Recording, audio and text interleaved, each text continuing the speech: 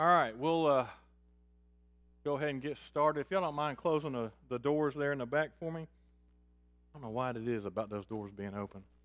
But anyways. All right, so we have a few people who hadn't been here with the new process, so I'll cover a couple basics real quick. For the communion and offering, we have the communion cups in the back because we're not going to pass any plates. So make sure that you get some of those and bring them to your seat.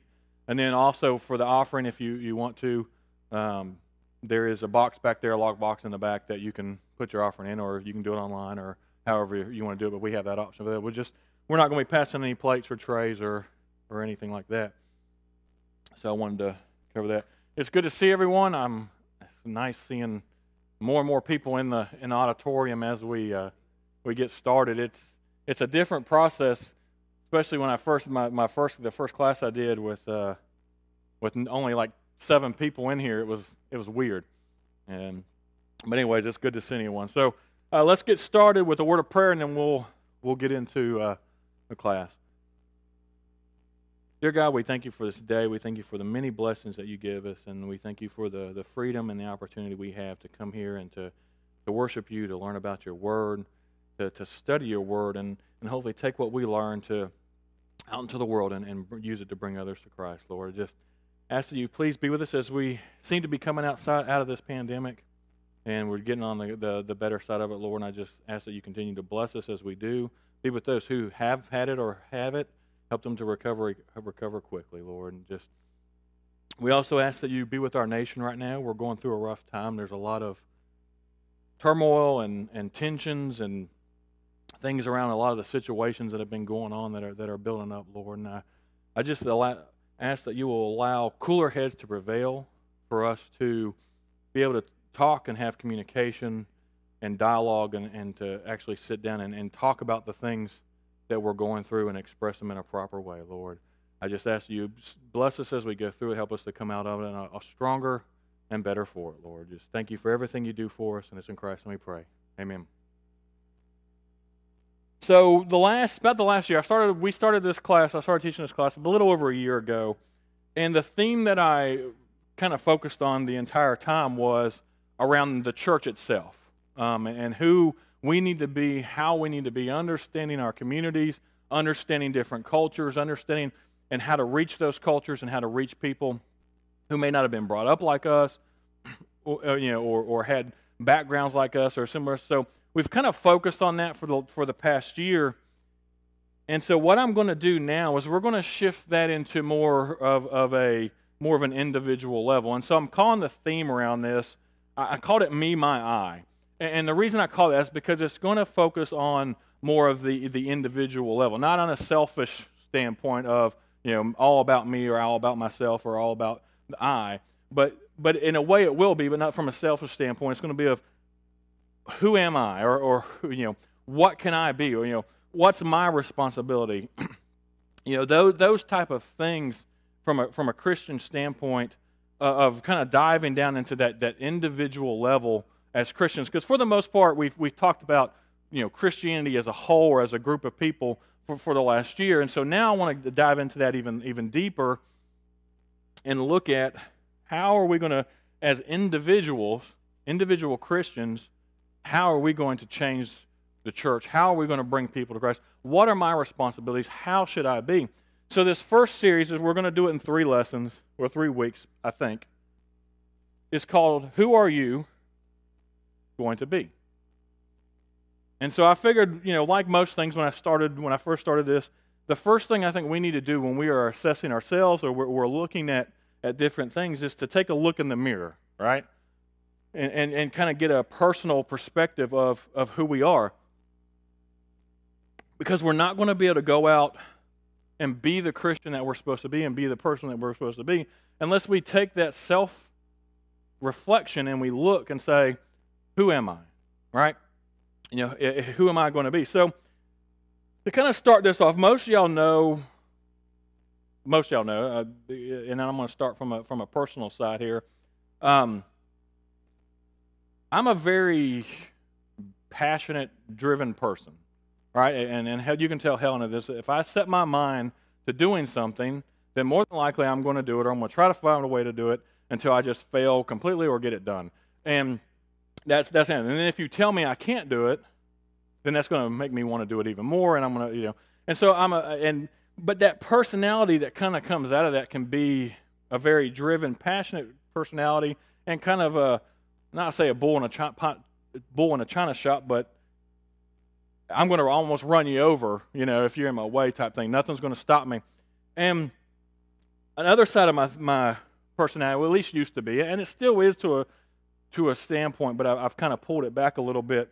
In the past, I've been very political, very, very political, and very passionate about those type of things, and very open. I call it plain spoken, call you out type person where, if I don't agree with you or you don't agree with me, I'm going to tell you you're wrong. I'm going to let you know you're wrong. I go back and I look at some of my social media feeds in my memories, and I just cringe at some of the stuff I used to put on there and say to people and argue with people about. And so, as that type of person, one of the things that I kind of push to of being a passionate person and being that person who I guess sometimes thinks they're the one who's always right and stuff like that. One of the things that I've decided, or I guess I felt, was that competency, how competent you were around something, was what measured how successful you were. So, like at my job, if I'm not the best, then I'm not that successful, right? Or at least if I'm not trying to be the best, And I go back and I look at a lot of the jobs that I've had. I've actually had a lot of jobs. I go back and look, and I think my average stay at a job was like, well, let me put it this way. Between the ages of 13 and now I'm 38, before working for Lowe's, my longest job was at Dairy Queen, which was 6 years, which was when I was in high school and college, right? And it's not a bad thing, because being a driven person, I would push and I would push. I'd try to be the best. I always just was competitive with myself, and I always had to be the best because I felt that competency was what your measure of success was. How you did, how good you were, how others saw you was your measure for success. And that can lead to a little bit of, Helen would sometimes say arrogance or pride, and I would say, no, I'm not arrogant, I'm confident, right? And in the reality, a lot of that stuff is really arrogance. You really do think that you're right. You're really, and I guess some of that can come honestly because, again, you're working and you're pushing yourself. But about 5 years ago, it's about maybe 5-6 years ago now, I started on what I call a path of character change. And the reason for this is because, me being the person that I am, one of the things that I was not good at, and I don't know, some of y'all may say I'm still not good at, was getting up here and talking to people from the pulpit or from this point. And so that was one of those things that I wanted to get better at, so I pushed myself too. So I got up and I did my first Devo. A lot of y'all were here for it. It was not the best in the world. My knees were hitting each other, and I locked onto the pulpit like I was in a moving jet. And, but from there, me being the person that I am, I didn't like the fact that I wasn't good at it. And that I couldn't just pop up there and do it, so I had to drive myself to try to do better at it. One of the things that I did starting that I dove into was what we kind of talked about the last year was the church growth, right? Church growth and how the church is. And one of the things that brought about that a little bit in studying that was character change. And what hit me is because I used to be, and sometimes I still am, but I try to work on this a lot. I used to be a very in-your-face, this is how things should be. I can't believe, I focused in on my little bubble, and I didn't listen to other people's, backgrounds and past and things that they had been through. It was, well, you should be this way. Why are you this way? You should know better. And it was almost like a constant attack without putting myself in other people's shoes or expressing empathy like we talked about in the last series. And so what really hit me was one day, with doing this study and trying to learn more, I started listening to podcasts. And one of the podcasts I listened to, and I actually talked about him in the last series, was Caleb, and I believe his last name is pronounced Kaltenbach. And he was the young man who I talked about in the first lesson, whose parents were both homosexuals, and then he grew up with his mom and her partner. And I listened to his story as he talked about it. It was for about 45 minutes of the things he went through and the things he had. And I don't know what it was, but all of a sudden, my viewpoint on a lot of things changed when I listened to that and I heard his story. Because I'll be honest with you, it used to be I had a pretty strong stance on a lot of those positions, right? It's like we take this strong stance on homosexuality or different things, and then we try to, we put ourselves and say, oh, well, this, and this, and we call people out, and we try to say these type of things about, And so it led me to a point, and I'm still going through this process. And again, I'm not trying to make this about myself, but I wanted to kind of give you a personal background on where I'm coming from on this who are you and going to be, is ultimately it comes down to the point of what you do does not matter versus who you become and who you are. You can do a lot of things. You can do a lot of positive things. But if you're a jerk the entire time, or immoral, or have a lot of character flaws during this process, it doesn't matter what you do. It matters about who you are. And we're going to look at some of that. And so the lesson for today, I've titled, It's Your Funeral. Real positive, right? But there's a reason why I wanted to go down this route.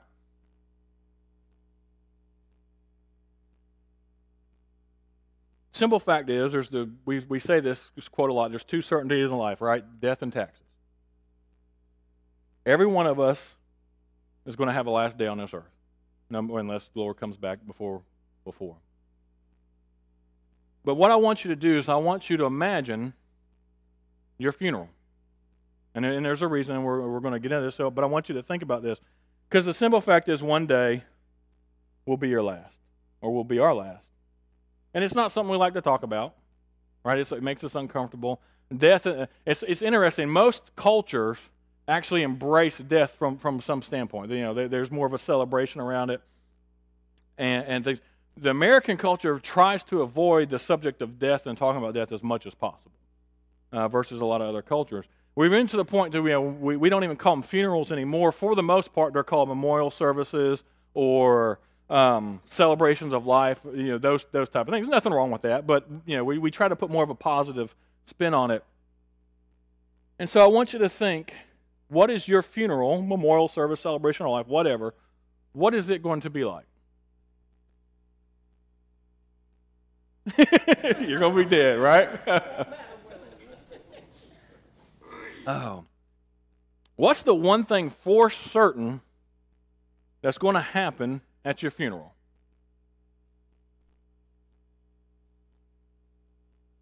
Somebody's going to fight. There might be a fight, right?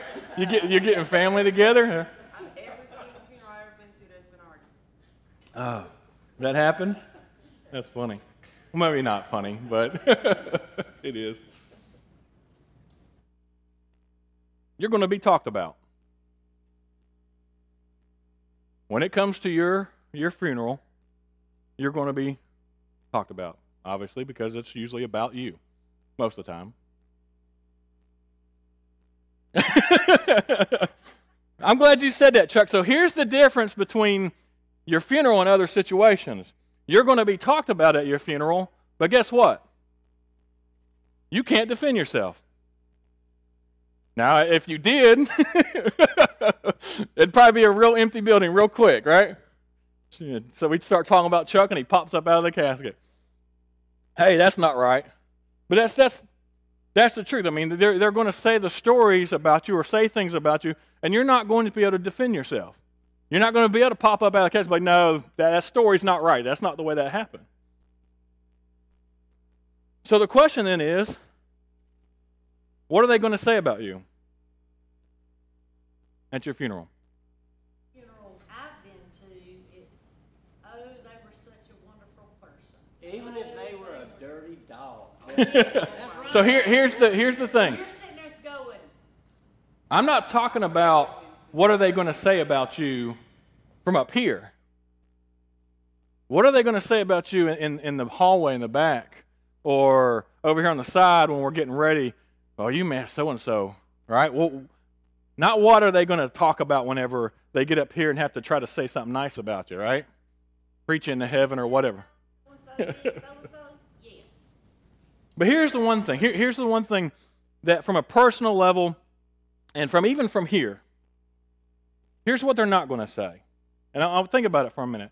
These are the things that in most funerals that are not going to be talked about. There's maybe some. No one's going to pull out your resume. No one's going to come up and be like, well, Chuck went to high school. Well, no, actually, he didn't go to high school. Years of my life in the 9th grade. You spent 8 years in high school, right? There you go. In the 9th grade. Yeah. They're not going to be like, well, this is where they went to college. Or look at all the successful things. They'll talk about some of that stuff, right? But they're not going to come up and be like, we're not going to get up here if Dad's here or whatever. When they preach your funeral, whoever's preaching the funeral, they're not going to read from your resume. Most people, I put most on here, are not going to talk about how much money you had.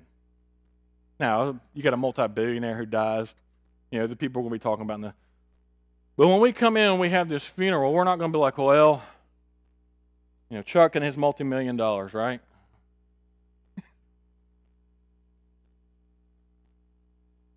That when someone dies, we tend to not really care about things like that. We're not going to discuss how successful the last year of their job was. In fact, your job's not going to care. I'll tell you, about after a month, they're not going to remember who you work for the most part. There might be a couple plaques with your employee of the month name on it, but they'll move on real quick, right? What will they talk about?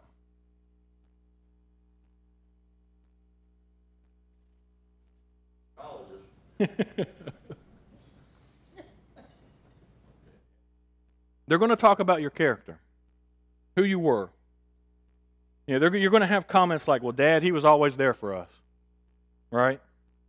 Mom, she would do anything for us.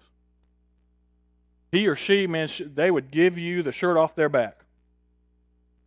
Or, like some of the ones we were just joking about on the side, man, that man was a jerk.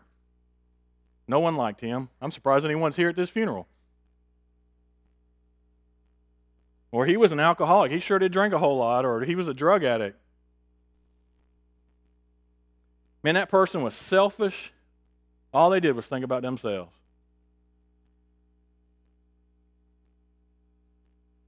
But like we talked about earlier, none of that stuff really, there's probably been a couple. I think Dad's talked about some where they actually did get up from the pulpit and do the eulogy and say those type of things. But for the most part, they're going to get up here, and that's not what we're going to hear. We're going to hear the nice things. You're going to be remembered for who you were, the person that you were. And here's what's going to happen. So the day of the funeral is going to be all about you, right? Everyone's going to talk about you, who you were, hopefully the nice things is this thing. But what's going to happen over time? They're going to forget about you. A month, 2 months later, instead of it being a day of thinking about you, it's going to be maybe a paragraph, right? Of, oh, well, I remember this, and I remember this, and I remember this. But eventually it's going to come down to what? For the most part, your life's going to be summed up in what? One sentence, right? I remember so-and-so, he was, or I remember her, she was, and you say your little sentence, and you move on. But even immediate family, still, several years down the road, we talk about grandpa or grandma, and we'll say, well, today was grandpa's birthday. He would have this, right? Or Grandma passed away so many years ago on Sam's birthday, and boy, she sure was sweet. We miss her, right? But we don't go into a whole book of how grandma was and all that type of stuff. Sometimes you do, but for the most part, after you pass away, eventually, your whole life's going to be summed up into about one sentence. So the question is then, what is going to be, or what is your one sentence going to be?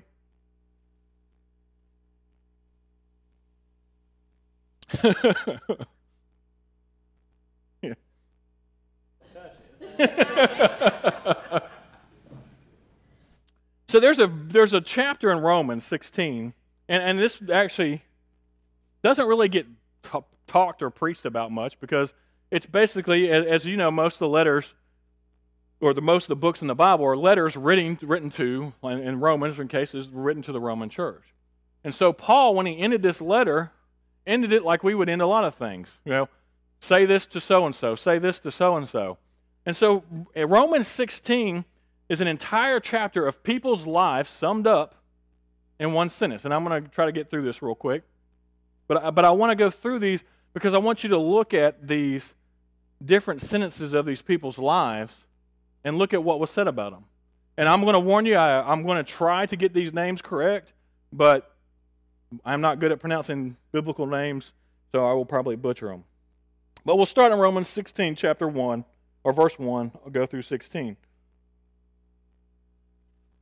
I commend to you our sister Phoebe, who is a deacon in the church of Centuria. Welcome her in the Lord as one who is worthy of honor among God's people. There's her sentence. She is someone who is worthy of honor. Can someone write that about you? Help her in whatever she needs, for she has been helpful to many, and especially to me. Verse 3. Give my greetings to Priscilla and Aquila, my co-workers in the ministry of Jesus Christ. In fact, they once risked their lives for me. I am thankful to them, and so are all the Gentile churches. Is someone going to be able to write something like that? Are you going to risk your life for someone? Can someone say that you are a co-worker in the ministry? Also, give my greetings to the church that meets in their home.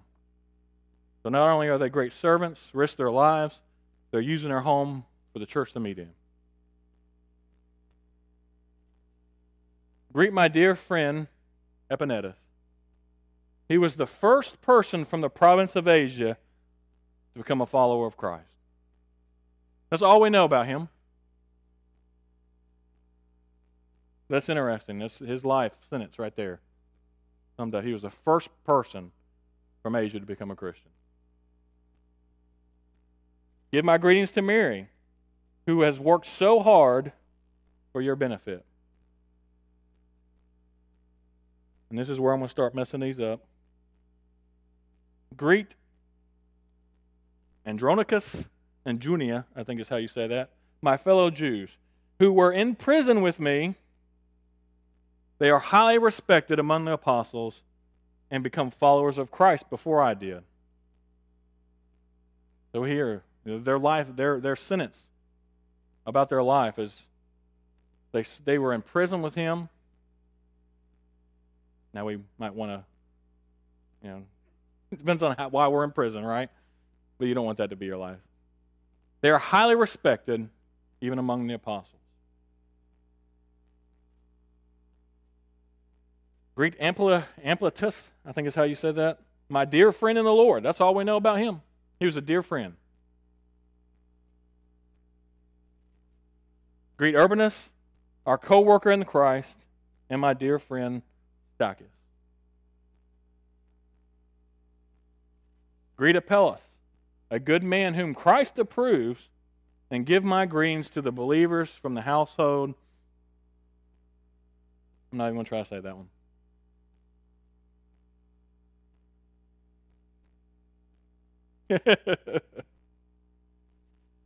Greet Herodian, my fellow Jew. Greet the Lord's people from the house of Narcissus. Give my greetings to Tryphenia and Tryphosa and the Lord's workers, and to dear Persis, who has worked so hard for the Lord. Great Rufus from the Lord, picked out to be his very own. Can you imagine having that saying about you, your sentence? And also his dear mother, who has been a mother to me. Give my greetings, and this is where I'm going to really mess it up, to whatever, Phlegon, Hermes, Protribus, Hermas, and the brothers and sisters who meet with them. Give my greetings to Pelagos, Julia, Neros, and his sister, and to Olympus, and all the believers who meet with them. Greet each other with a sacred kiss. All the churches of Christ send you their greetings. So again, I know I've read that chapter, but I don't think I've ever really seen anyone talk about it, from a class or from a pulpit type lesson perspective. But it's interesting, and I think for the most part when you read this, you just kind of skip through it real quick and go on. But what did all of these have in common?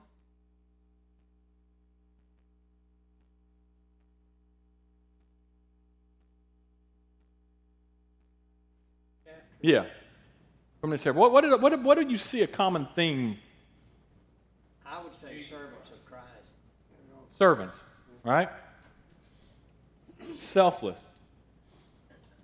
And you see things like hard worker. They gave up their homes. They're like mothers. All right? They risked their lives. God called one of them his own.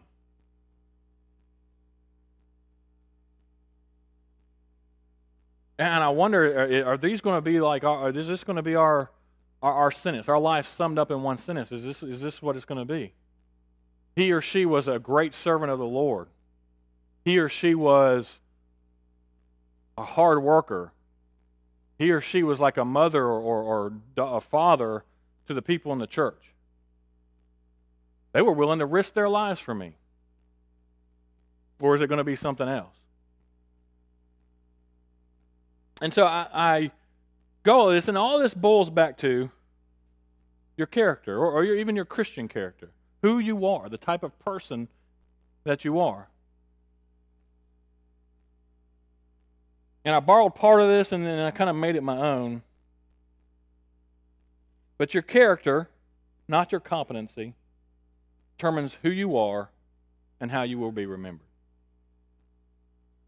You can be the best at a lot of things. I mean, you think about it from a sports analogy. Who's some of the best football players you can think of, or basketball players you can think of out there? Picture them in your mind. And think about some of the ones who are so good, but yet they have no character whatsoever. And what happens to them? They get passed around, right? They'll be at a team for a year, maybe 2 years, but eventually they get tired of what happens in the locker room. They get tired of what happens on the field, and then they get passed to another team. All right? You think about some of your best, some of your CEOs, or some of your even some of your more popular preachers or ministers or things like that. And they may be some of the best, but we've seen a lot in the denominational world and the non-denominational world. They will be very competent, right? But they lack character. They have an affair. They steal money. They may not be any of those what we call morally corrupt things. They may just be a jerk, a horrible person to be around. So I want you to think about this, right? You may be the best. You may be highly competent at things. But if you have no character, that's how you're going to be remembered. Who you are is how you're going to be remembered. And I want you to look at that. I want you to look back and see. Look back through your past or even your present of how do I treat people? What does my social media look like if you have one? You know? What is my, how am I known on my job? What do people think about me? What do they know about me at my job? What kind of person am I seen as? My friends, what would they say about me? And so with that, thinking about that, I want to go into 3 questions that I want us to look at. The first one, what will your sentence honestly read?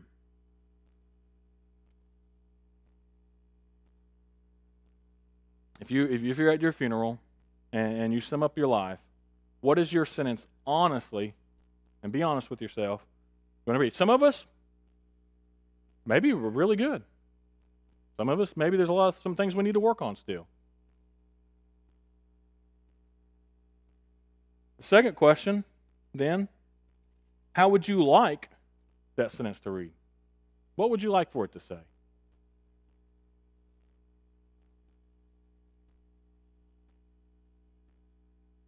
And then thirdly, how are you going to get it there? You know maybe what your sentence is going to say or what you think it might say. You know now, if you think about it maybe, what would you like it to say? But ultimately, how are you going to get it there?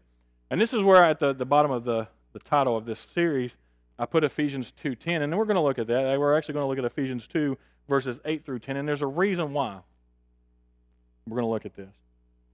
So starting in verse 8 of Ephesians 2, God saved you by His grace when you believed. And you can't take credit for this. It is a gift from God. All right? You cannot take credit for your salvation. God saved you. There is nothing you can do earthly possible besides believing in Him and following what He instructs us to do around salvation that can give you credit for being saved. All right? You cannot say, well, I was such a good person, my character was so good that God's going to let me come into heaven. Not going to happen. Salvation is not a reward for the good things we have done, so none of us can boast about it. We could be the Mother Teresa of all people, right? That's still not going to be enough to get us into heaven. Only believing in Christ Jesus and following Him is that going to get us into heaven. Verse 10, and this is where I want to focus on. For we are God's masterpiece. He has created us anew in Christ Jesus so we can do the good things He planned for us long ago. As a Christian, God has planned out things for you to do. Good things for you to do. And that's where we've got to come into this character thing, as if maybe I don't like where I'm at right now, or some of my personality traits or some of my characteristics, and I want to work on them. Well, how do we get there? Well, we know as Christians that when we become a Christian, Christ makes us anew, right? That's right in there, verse. We become a new person, and we work towards being that new person. But we can't do that on our own. We're not going to be able to do that or be that person on our own.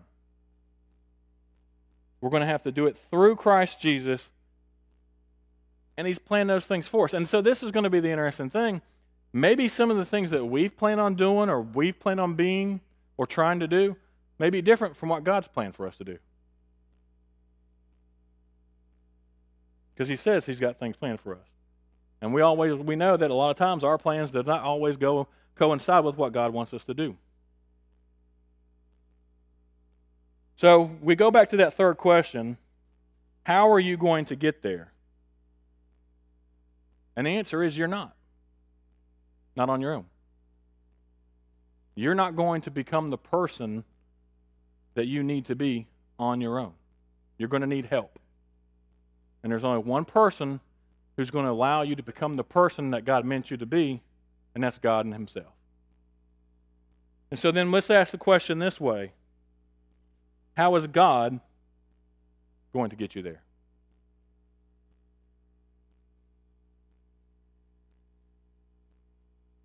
To His will. Correct.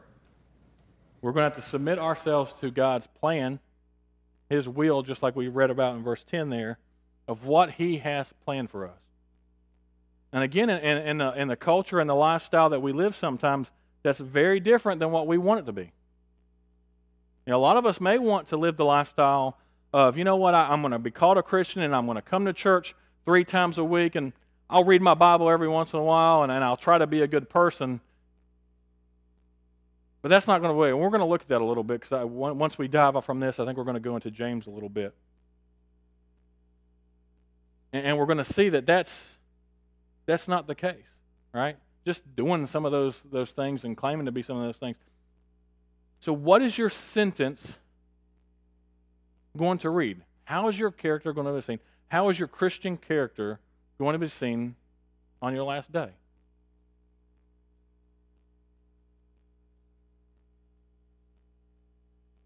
Is it going to be, well, he sure came to church a lot, or she sure came to church a lot?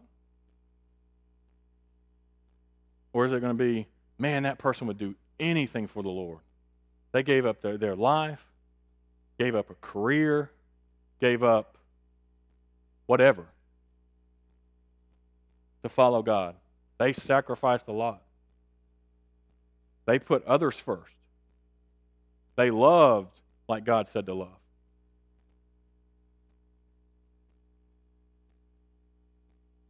So this is getting into the individual side of it, right? Of who are you going to be? Not who are you going to be?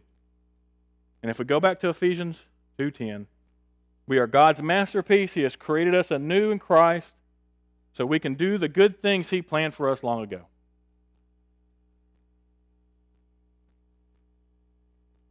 That word masterpiece there, I forget the Greek word, it's the basis for the word poem that we use today. So in a sense, you're God's poem, right? He's written you out. And when we tend to think of poems, we think of beautiful words and sayings and things, right? So here's my, I guess, task or challenge for us. Identify one change you think God, ultimately, you and others would like to see in yourself. Or what is something that you need to work on, that you think God, we're not going to change overnight, right? I'm not going to wake up or I'm not going to hear something like this and then, tomorrow I'm a completely different person, right? You have to work on it because it's not in our nature. Human nature is to be selfish, is to care about yourself, not really care about others. Human nature is to put yourself first. Maybe be a jerk a little bit. That's human nature. So we have to fight against that, and we're only going to fight against that with God's help. So what's one of those things that you can change? And then work on that thing. And improve that thing. And then when you get that down, say, look, you know what? What's the next thing that I need to work on? What's the next thing I need to improve? And work on. And that's the only way you're going to improve those things. You've got to be self-aware of who you are. And as Christians, I think this is one of those things. We need to do a better job of asking each other. Summer, what is something I need to work on, improve? Now, she'll be honest with you. She'll tell you. Others might not. But human nature, it's easy as humans to say, well, I can tell you, so-and-so, I can tell you the things they need to change. Yep. But then when we look at the man in the mirror, for some reason that's a little bit harder. It is. I think the quote is the best type of deception is self-deception, right? Or the worst kind. Because we do. We're very we tend not to see those things, those bad qualities in ourselves. We tend to think that we are the best at whatever we're doing, right? We tend to think sometimes that, or we'll say, yeah, I'm maybe I'm struggling with this, But oh man, I'm not struggling near as bad as so and so. Or the whole plank in the eye versus a speck in the eye type thing, right? So I want us to think, because these are things we need to constantly try to work on, constantly trying to improve ourselves. Is identify that thing. And again, the Bible talks about confessing our sins to one another, right? To go to one another. The only way we're going to get better is if we build each other up, right? And be honest with each other. And, and work with each other to lift, edify, right? The Bible talks about that. We're to lift each other up in the Lord. And we're going to, so maybe we're going to have some of these honest conversations.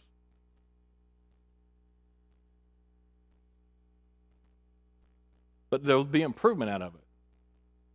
You will better yourself. So do that, but do this, on an ongoing basis. Work on that thing, really think about this through the week and say, what is the one thing and if you can't think of anything, like Dad said, trust me, I'm sure there's someone out there who can tell you there's something that you need to work on.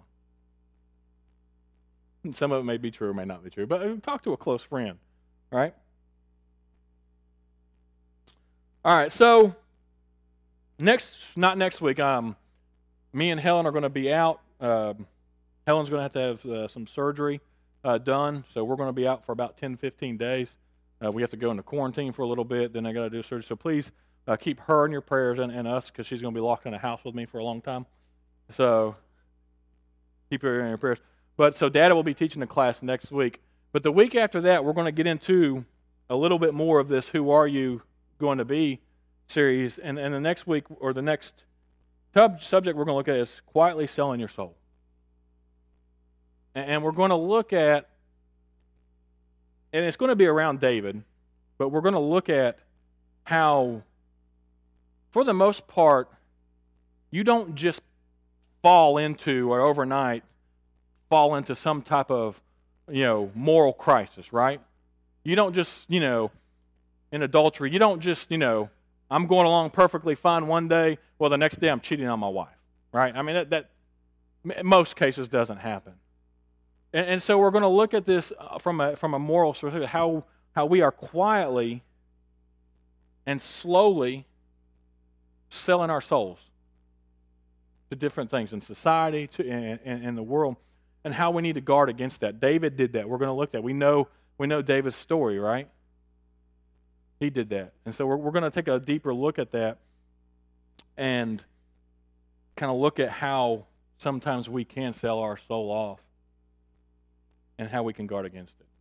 So that's how I have for today. Again, keep us in your prayers as for next week as Helen has her surgery, and we'll try to keep everyone updated, and I appreciate it. Thank you.